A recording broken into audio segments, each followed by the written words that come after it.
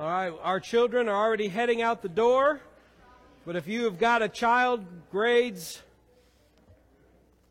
pre-K through second grade, they can head out to Children's Church now. I believe they've already made their great escape. For the rest of us, we would turn in our Bibles, if you would, turn in your Bibles to Titus chapter 2. We are going to continue in our study of the book of Titus. And we're going to be looking at verses just 9 and 10 today. And don't worry, I'm not trying to drag this out as long as I can, though you may think that from time to time. But we want to look at these two passages, Titus chapter 2, verses 9 and 10. And if you are not already and you are able, please stand for the reading of God's Word. The Word of God says this. It says, "Urge bondslaves to be subject to their own masters in everything, to be well-pleasing, not argumentative, not pilfering, but showing all good faith, so that they will adorn the doctrine of God, our Savior, in every respect." Please be seated.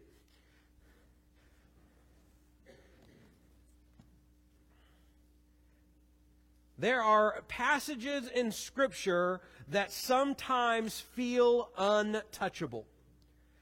They are not necessarily because they are untrue or because they are no longer relevant for us today, but they have become untouchable because at some point in history, the passage was hijacked and used by evil men to do evil things in the name of the Lord. Our passage today is one of those passages. It is actually a continuation of what we have already been talking about and what we talked about last week as we were discussing older men and older women and younger women and just the church and discipleship and how the church might glorify God in every area of life. But this exact passage has also been used historically to promote and to justify the enslavement of people, specifically in our nation during the antebellum South, African people. And it was a passage that was held over their heads and held over the heads of these American slaves to keep them in line and to keep them living in fear of their masters. Even today, the history of slavery in the U.S. casts a long, dark shadow over the accomplishments of our great nation and makes us want to avoid even talking about slavery as it is presented in the Bible. But these passages are here, and they matter. And they are something that we need to communicate and we need to still dive into and to study even today, because even a passage like this reveals the truth about God, His mission, our role in that mission, and the power of the gospel of Jesus Christ. So, with that in mind, let's get into the text today. First, I think we need to have a word about slavery. In fact, the very passage that we have here today, you may notice I'm reading from the New American Standard, and it says, "Urge bondslaves." The word that this passage uses as a bondslave is really just kind of a friendly word for just the word slave. It is the word doulos, and there's no distinction between a bondservant or a slave or any other type of way that this word is translated. Now, slavery on the island of Crete, and really slavery within the Roman Empire, is much different than what we often think about slavery as we look at our American history or in the American South. First, slavery was not restricted to any particular racial group. There was no idea that this group was in some way, shape, or form inferior to another and therefore could be enslaved. For the most part, the conquered and the needy made up this group of enslaved people. The conquered were those who had come from at some point and had marched against Rome and maybe a foreign nation or a rebellion of some way, shape, or form, and the Roman armies had overwhelmed them and overtook them, and those who had been defeated were taken into slavery. They were sold at some point within the Roman Empire, often to break up groups and to make sure that insurrections did not happen again. This might include warriors, royalty, and even tradesmen that were part of the conquered group. The needy were those who could no longer provide for themselves or for their families. They may have been deeply in debt and had borrowed beyond a point that they were able to pay back, or due to crop failure or business failures, they had found themselves in a place where they were starving.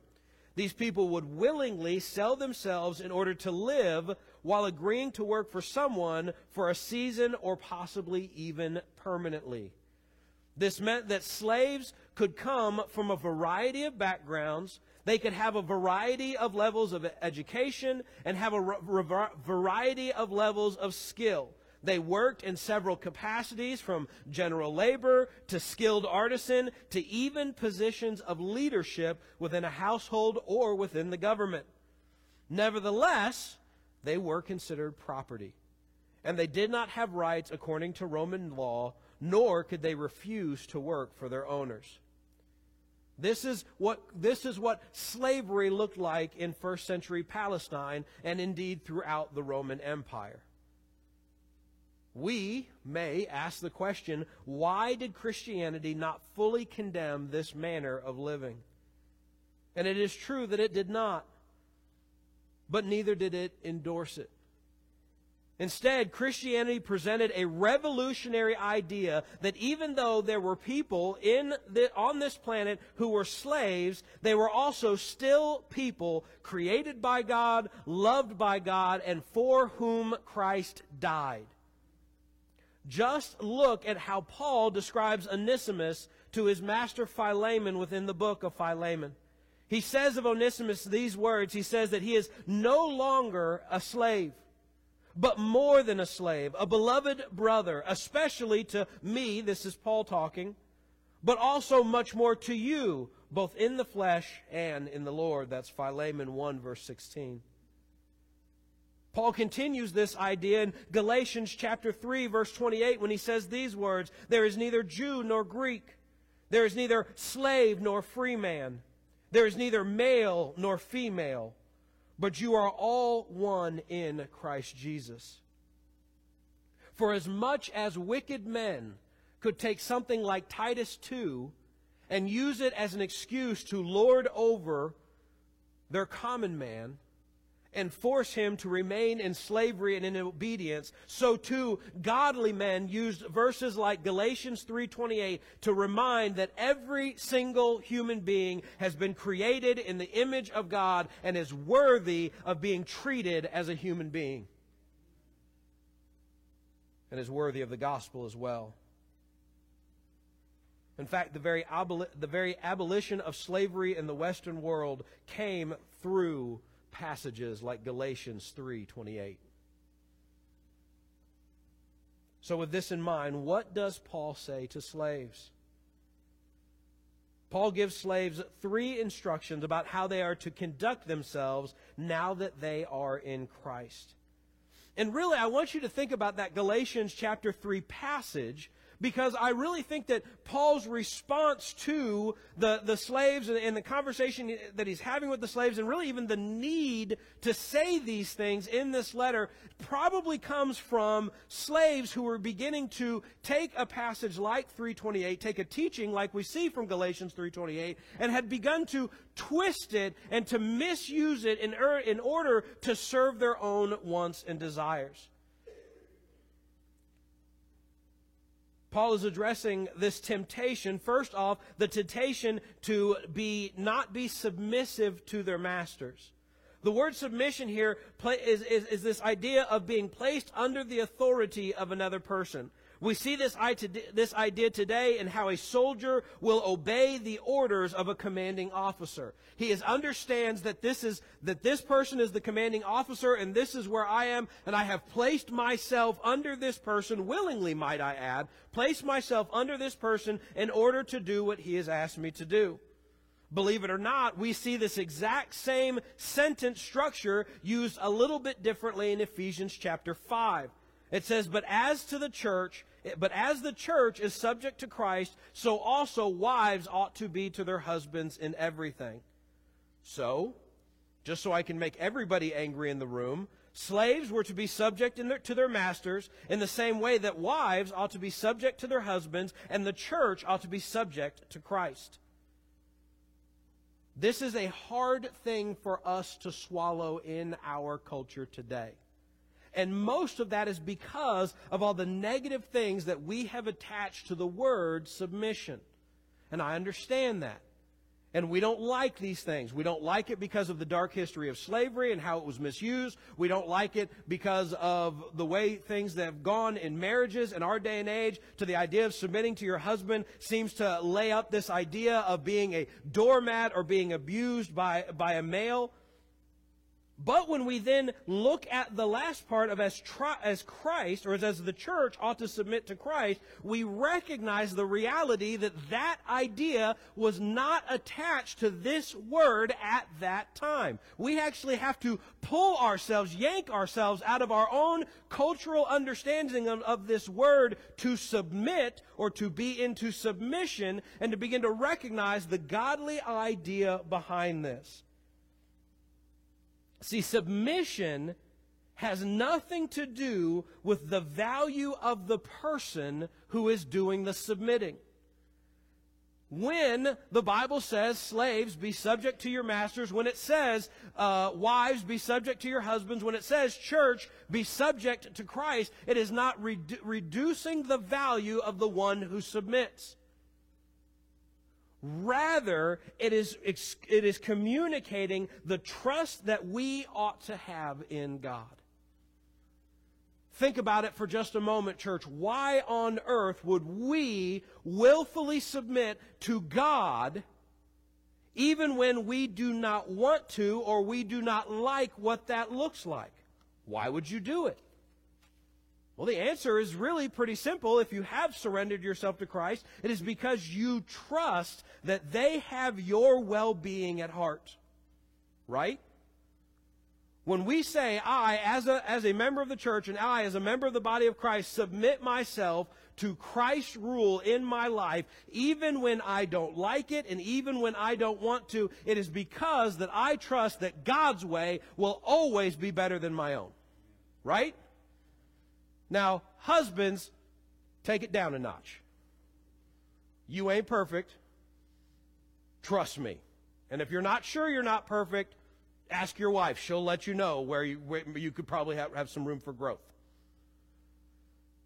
We don't get to have that same standard, but rather we can trust that our husbands want what's best for us.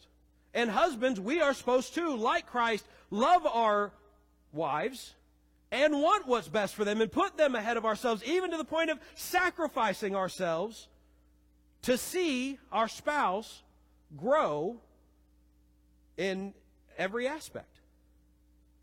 So too is the relationship between the slave and the master within the kingdom of God. And that while this existed and this dynamic existed, the slave was to trust their Christian master, that their Christian master was going to do what was best for them, and the master had an obligation to take care of that slave. Okay? In fact, one of the most revolutionary things about the New Testament as it begins to have this discussion about slaves and masters is on multiple occasions in the book of Ephesians, in the book of Colossians, you see not only an address to the slaves and their behavior, but also an address to the masters and how they ought to treat their slaves. The Lord had put a limitation and had put a purpose onto the masters of slaves so that they would treat them justly and fairly and allow them to grow in their knowledge and faith of Christ. Not only this, but he calls the slaves to be well-pleasing, and he contrasts that with being not argumentative. Just because the slaves knew that they were of equal value in the eyes of God as their masters, it did not mean that they now had a right to argue, question, and generally be insubordinate to their masters. There may have been a temptation to be combative among the slaves in Crete and their newfound salvation and their worth in Christ. However, Paul warns them to not make the life of their masters harder due to their new faith. Philippians 2:4 communicates this well in an avenue that has nothing to do with slavery when he says, "Do not merely look out for your own personal interests, but also for the interests of others." Finally, he calls the slaves to not steal, but to be trustworthy, to show good faith in every way, shape, and form.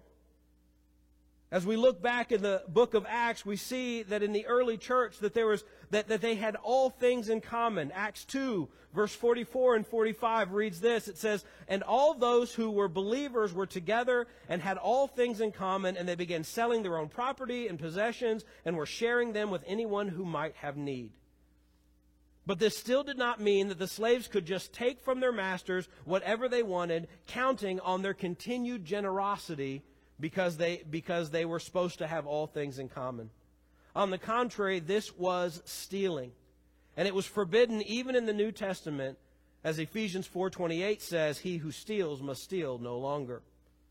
Instead, the believing slave should be the most trustworthy slave that he has.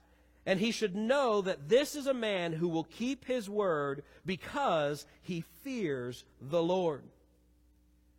And so we see when in this context, in this situation, when the slave was being obedient to God, he was not going to be combative, he was not going to steal, he was not going to be insubordinate, he was not going to create havoc and trouble and stress for his believing master. And it really didn't matter who the master was. The slave's witness was carried out through his obedience and his hard work. Which really begs the question today, because obviously you are with me today and no one here in the room is a slave. How on earth do we apply this passage today? We are not slaves, nor would we even remotely encourage anyone today to remain in slavery in any way, shape, or form. Still to this day, I think it is the duty of every Christian to be involved in some way, shape, or form in the stopping of human trafficking as well as slavery that still exists in the world today. So how is this passage relevant? How do we look at something like this and this advice to slaves and say, this is still teaching us something today? And the answer is found in verse 10 in that "so that" conjunction. Always in Scripture, when we get to a place where it says, "so that," "therefore," "for this reason," we're being clued in on the character of God and how it is presenting itself, and the desires of God and how it is presenting itself through these actions and through these behaviors. Look again at verse 10 when we get to that "so that" passage. He says, "so that they will adorn the doctrine of God our Savior in every respect." Okay. So here is what I want you to get from this passage. No matter who you are, no matter how you live, no matter what your skin color is, no matter what your socioeconomic class is, no matter how much you know about the Bible or how little you know about the Bible, in the eyes of Jesus, you matter. And not only that you matter, but you can do something. You can worship. You can, and I want you to think about this for a second. No matter who you are, you can adorn the doctrine of God our Savior in every respect. Now, these were slaves. In the eyes of the Roman government, they weren't even people. They didn't have rights. They couldn't vote. They had no say over their life whatsoever. In the eyes of the Roman government, these people, these slaves, were property. But in the eyes of God, they were something very different. In the eyes of God, they were people. They were not only people, that they were people created in the image of God, and they were people who, through their obedience to Christ, could adorn the teachings of God in every respect. You know, when we translate to today, there's a lot of times where, and I want you to internalize this, I don't want you to necessarily put this out on someone else. There are a lot of times where we feel like we have no purpose and we have no place in the kingdom of God. And that's true. That's true for everybody in the room. I want you to know that. Some of us feel that way because we're young. And we're young and we don't feel like we make a difference and we don't feel like anybody listens to us. And because we are young, and young can mean a lot of different age groups for the record, we feel like we have no place, and when we live for Jesus, no one cares. It's not true. For some of us, it's because we're old. And we can't do the things we used to do. We're not getting up on ladders and changing light bulbs anymore. We're not teaching Bible studies because we don't have the energy for it. We're not mowing yards and doing all the service things anymore. We're past the point where we can use our strength and our energy, and so we feel like we have no place or purpose in the church anymore. That's not true either. Some people, it's because they're poor and they can't give like they want to give, whether to the church or to all the offerings that we do. They can't serve the way they want to serve because sometimes that costs money. They think they don't have any value. That's not true. Some of us, it's because we don't do what I'm doing. For some of you, I know beyond a shadow of a doubt that if I asked you to come up onto this stage and say anything, you probably would start sweating just thinking about it. And you would panic, and you think that because you can't teach a Sunday school class or preach a sermon or give your testimony or sing a song, that there's no, you don't have value within the kingdom of God. It's not true. Paul spoke to people who the world told them had no value, and said, you not only have value, but you adorn the teachings of God.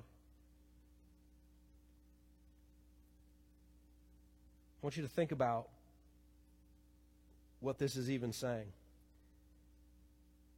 Paul is saying that the behavior of these slaves would adorn the doctrine of God our Savior in every respect. The word adorn is a kind of a neat word, and it's the same word where we get the term cosmetics. And if you're a guy in the room and you have no idea what cosmetics are, give me a second, I'll explain it to you. Cosmetics is the makeup that ladies put on, typically still ladies today, that ladies put on to beautify themselves. Now, you ladies don't need it, but go for it.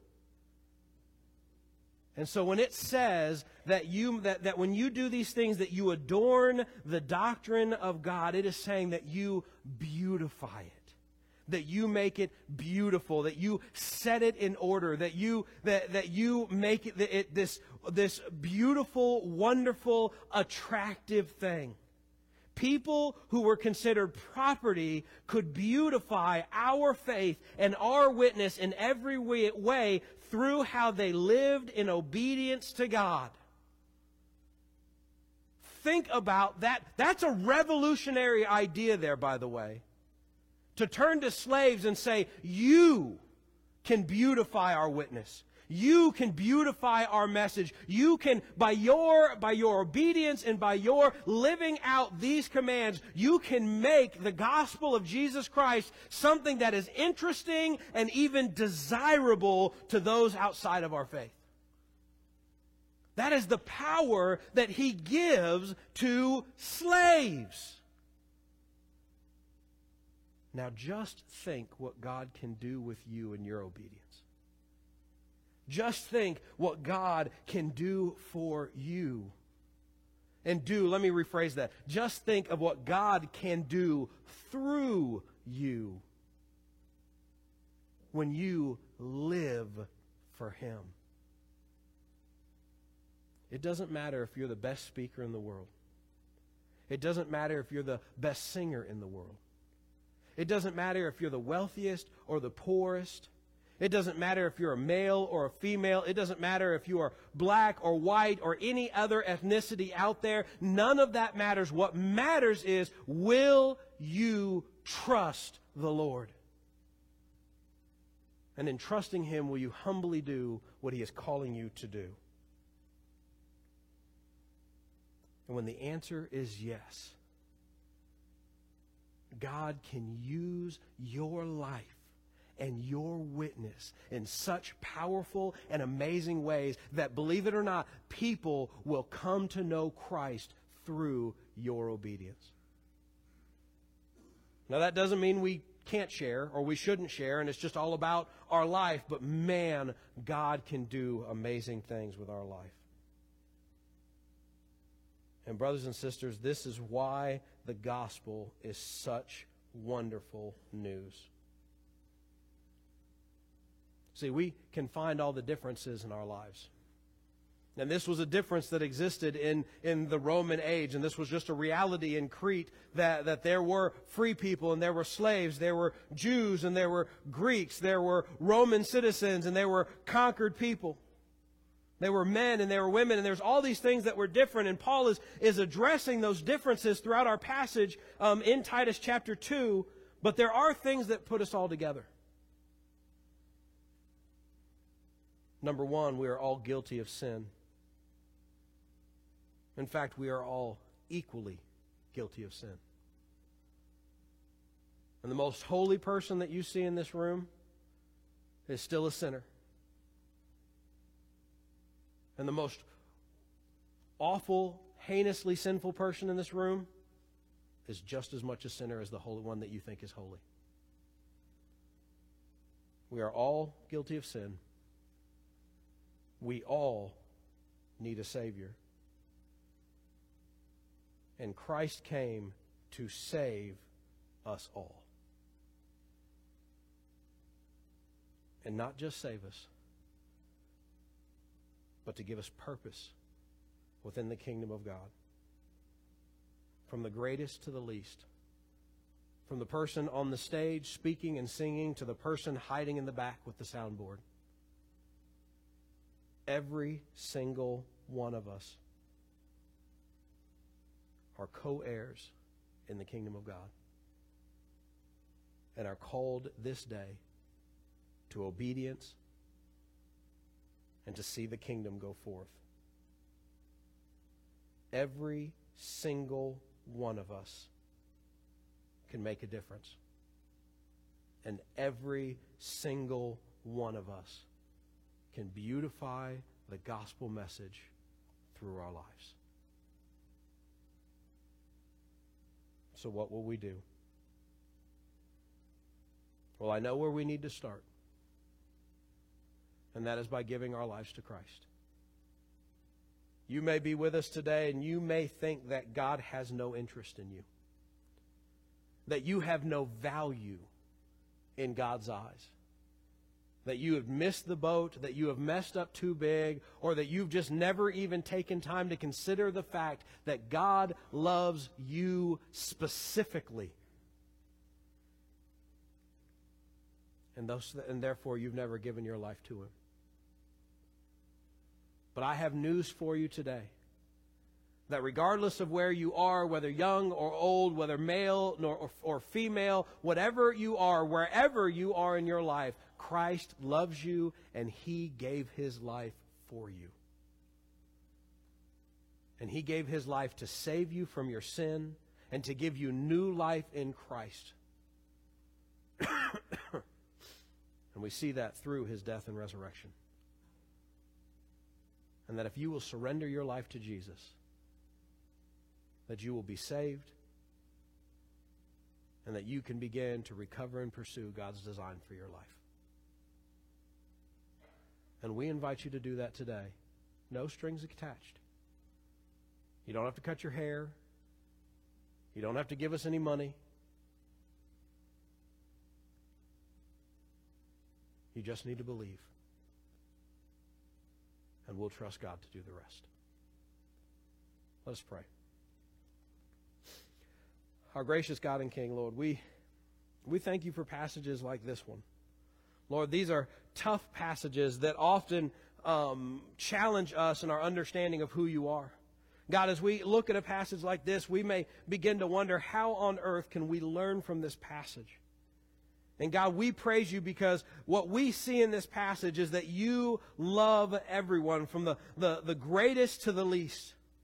And that God, in your great love, from the greatest to the least, that you can call anyone at any point in their life to make a difference for the kingdom of God. And so, God, we come before you now and we praise you for that. God, we stand in awe of that. And God, we pray that you use us. Lord, for some today, I know that means giving their life to Jesus for the first time. That means surrendering their life and recognizing that you have a plan and a purpose for their life, and that they would just surrender their life to you, putting their faith and their hope and their trust in Jesus Christ as both Lord and Savior, Lord, that you will save them. Lord, I pray that they will not wait another day. But Lord, that even today they will begin to be obedient to you, and in doing so, that they might beautify the gospel of Jesus Christ. Lord, we ask these things in Jesus' precious name. Amen.